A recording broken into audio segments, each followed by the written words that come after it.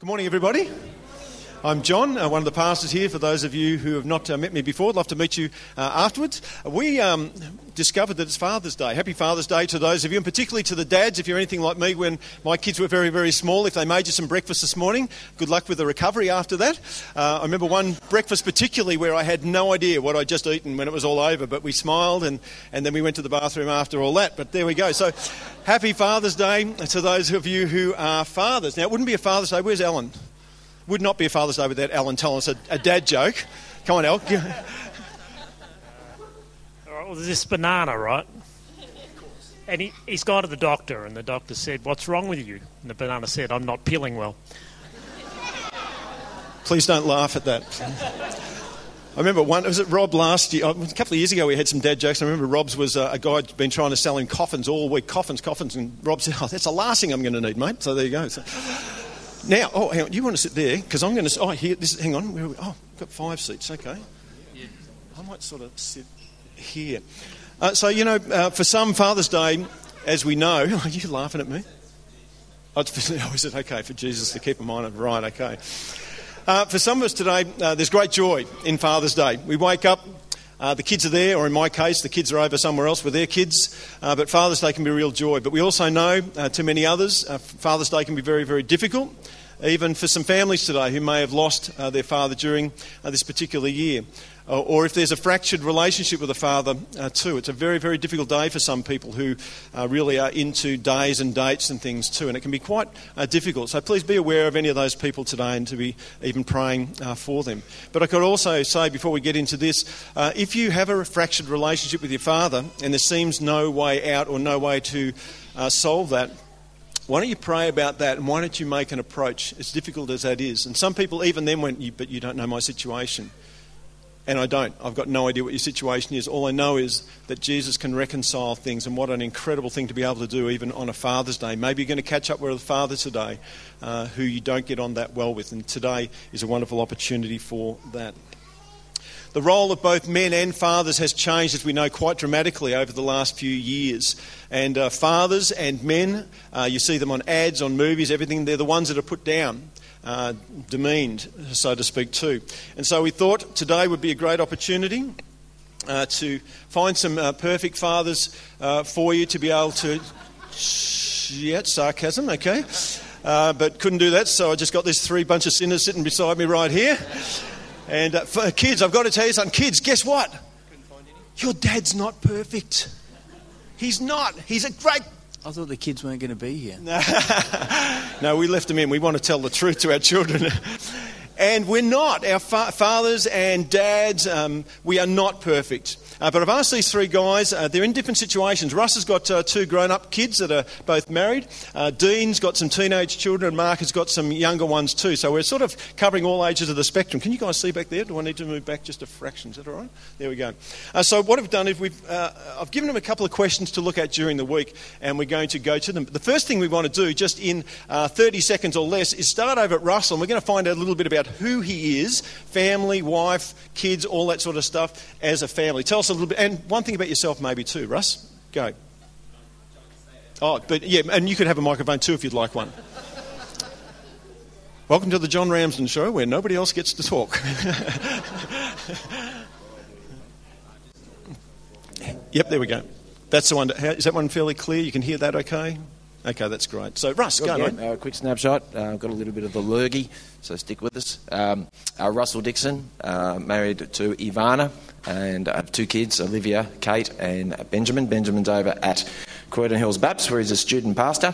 Our story is we come to Canterbury Gardens about 12 years ago.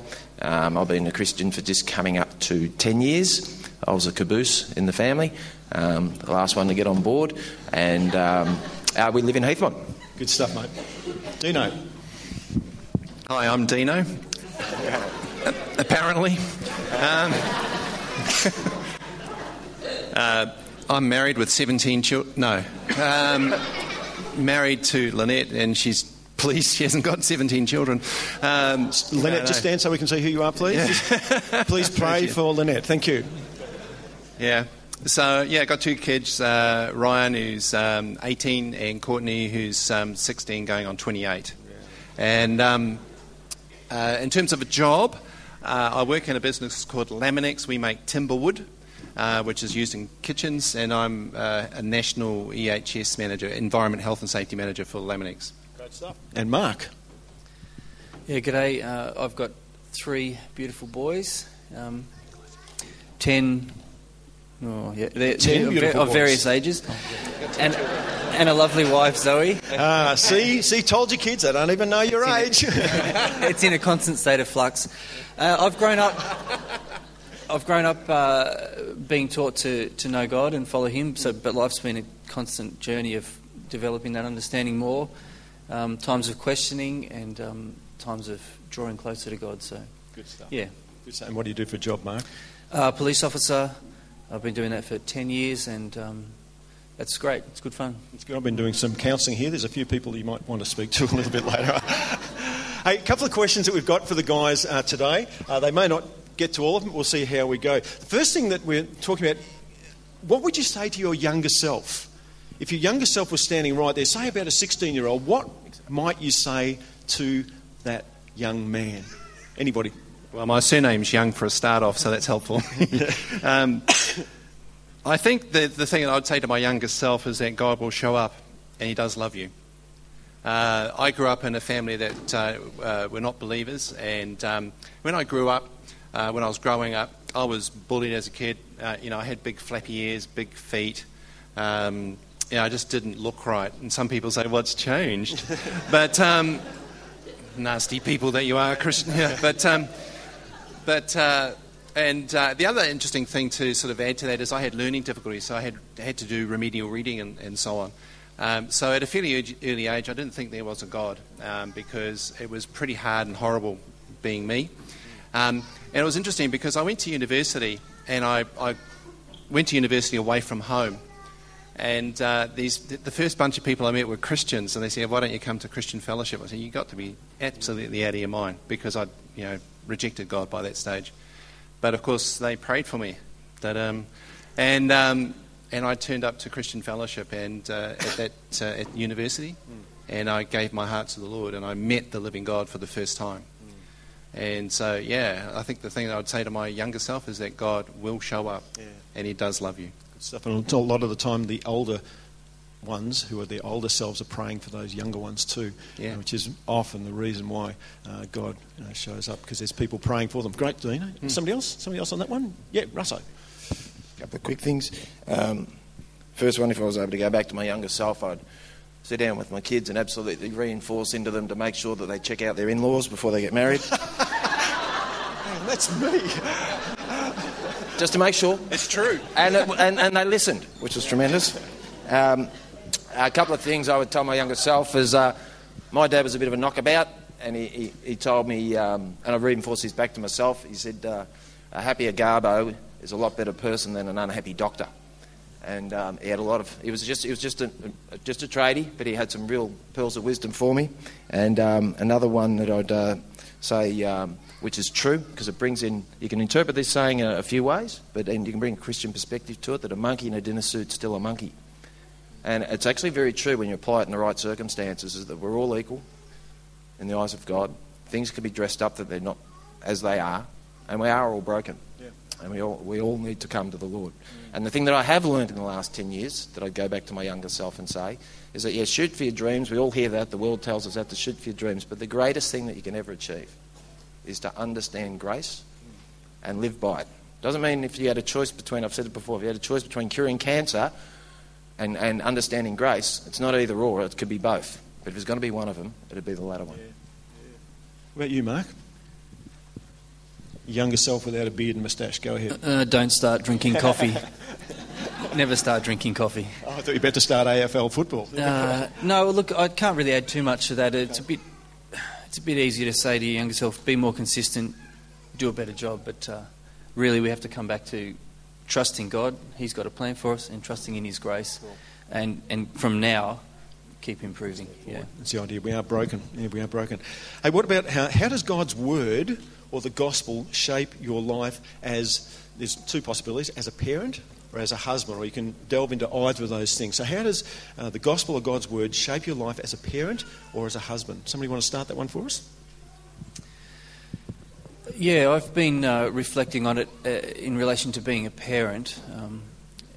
I think we're going to look at Deuteronomy 6 a bit later today, and the command to be teaching your children, even all through the day, even as you sit and as you rise, as you walk down the road. And the message I take from that is that the gospel is meant to be impacting every aspect of... The gospel is supposed to be impacting every aspect of my life. So then, thinking about that,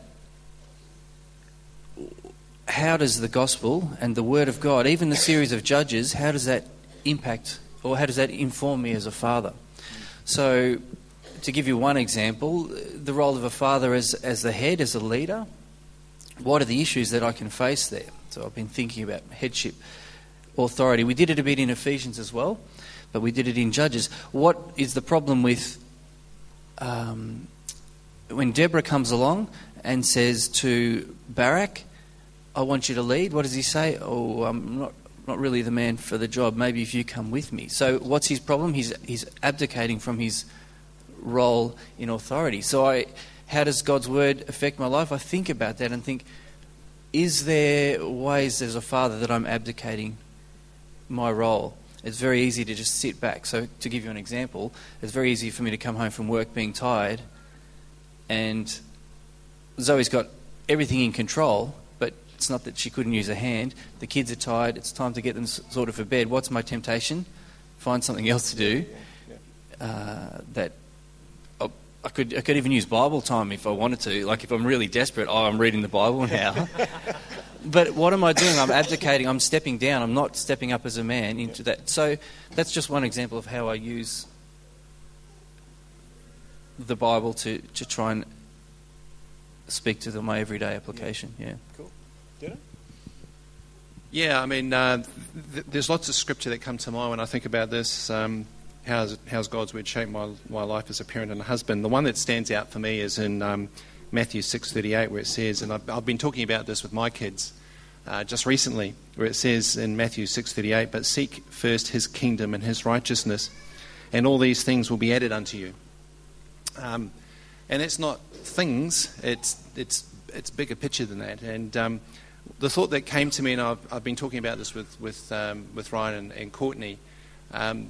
Because when they're teenagers and growing up, it's like, it's me mates, what my mates are doing, thinking about what my friends are doing, the latest trends, what can I do with my hair and eyeliner? That's not me, it's Courtney. And so on. And that becomes all-consuming. And then to go back to the Word of God and say, well, hang on, seek ye first the kingdom of God and his righteousness. And that's hard when you're a teenager.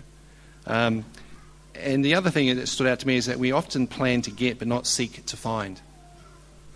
We plan to get a good job, we plan to get a good salary, we plan to save for retirement or whatever, but we don't actually spend a lot of time seeking the Lord. And I've found personally in my life where you've stopped and thought about, well, am I seeking first the kingdom? And you go, well, no.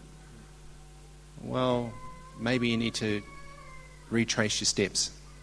And I've found that when that occurs, it's transformational. And it's an amazing promise in God's word that when you seek him first, he will bless you. And it's a wonderful promise. And I can say that to my kids. I can put my hand on my heart with a real passion and say, hey guys, it is true. Amen. Cool, thanks. Ross? Yeah, on this question, I thought I'd just pick out a topic that I thought has been practical for me as walking the Christian walk the last 10 years with the kids. And it's still around the theme of worry and the lessons learned when you hear the Bible being taught about worry.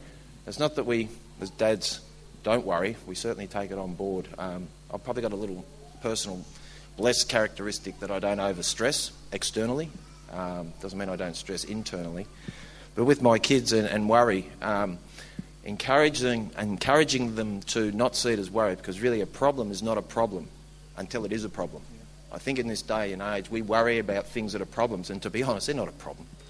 A lot of things in our world aren't problematic in the world that we happen to live in. There's a lot of other problems that could fall on our plate that become a real problem. And just teaching our kids that being vulnerable is actually part about being the child of God that I believe in. That when you accept your vulnerability, no matter how capable you are, you then become dependent. And don't be shy of being vulnerable. Don't be shy of the circumstances that are confronting you, whether it be buying a house, or do I get married, or what job do I do, or I've just lost my job, or I've crashed my car, or whatever it happens to be. We're in that circumstance, and we're just called to accept it, embrace the vulnerability that you're in, and look to God for the solution, rather than try and fix it. And that's what I did for my first 45 years, was trying to fix things. But I think that aspect about vulnerability is important. And the theme about the parable of the bird of the air, I love that. You know, God provides, but he also provides you with feet and wings and feathers and a beak, and you're a bird. So get out of bed. Go find the food. Feed your kids. Don't throw your kids out of the nest when they shouldn't, and throw them out of the nest when they should. There's multiple lessons in that parable that I think it can be built upon. God will provide, but live life, and let them go, and let them out, and let them be vulnerable. I think it's a good lesson. Good on you, mate. Maybe just one or two of you just to finish off in regards to what does it mean to be a humble leader? And it could be looking at home or looking at work too. To be a humble leader, what does it actually mean? Well, again, I'll just throw it back. By others being mentored over the years, I learned, and I've had a couple of jobs and I've been responsible for other people in humble leadership. It is serving, but in being in a leader's role, if that's where you are, or being part of a household, I believe that the use of that power is important, but the use of that power is for the benefit of others, and not for yourself. And if you take that in and putting yourself number 2 or number 3, then that is real humility in servitude. One of the most powerful scriptures, and I read it again over this week, and I meditated, was in Philippians chapter 2, where it talks about this, and this is the kicker in the words. The Apostle Paul starts off by saying, have this attitude in yourselves,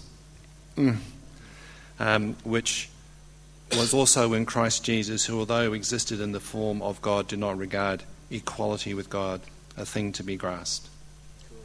When you think about humility as a father, that's the big one. And I think for me, listening and learning to say we're sorry is a big one. Seeing your role as dad is serving your wife and your kids. You know, that dads do chores too. That dads do serve their mums. That when dads get angry with their kids, they do say sorry. That's a tough one. And that your kids and also your beloved wife see your relationship with the Lord and humbling yourself before the mighty hand of God. Cool. Mark, anything just to finish? Oh, that's a good answer. Do you want me to say something? No, if you want to. Look, I've been reflecting on that, reflecting on Philippians 2 as well, and trying to hold together that aspect of humble servant leadership, that everything, our power should be used for the good of the family, and also that awkward position of there are times when the leader needs to exercise his authority. So the awkward example of Paul I was reading in 1 Corinthians 2 is that though he wants to be gentle with them, he says the word of God it's not just talk, but it's with power. And when I come to you, and he's speaking of the immoral brother among them, there will be action and there will be discipline, and this man will be kicked out. And he says, in fact, even before I come, now you've heard my view on it, kick him out. So there's that awkward role of leadership where sometimes we do have to step up, and like I was saying before, not abdicate. I have to step up, I have to take authority, but let it be in a humble way. And we see a little bit of that when we looked at the letter to the Ephesians. And Jesus, the one who did give everything up to serve us and to rescue us, to give us grace, is also the one who walks among the lampstands saying, if you don't repent, I will tear up your lampstand. I will remove it from you. So I guess, as fathers, we can't abdicate from being the leader and being the judge at times, but thinking of how to do that in a humble way, it can be almost reluctant, but it has to be done. Thanks. Thanks, guys.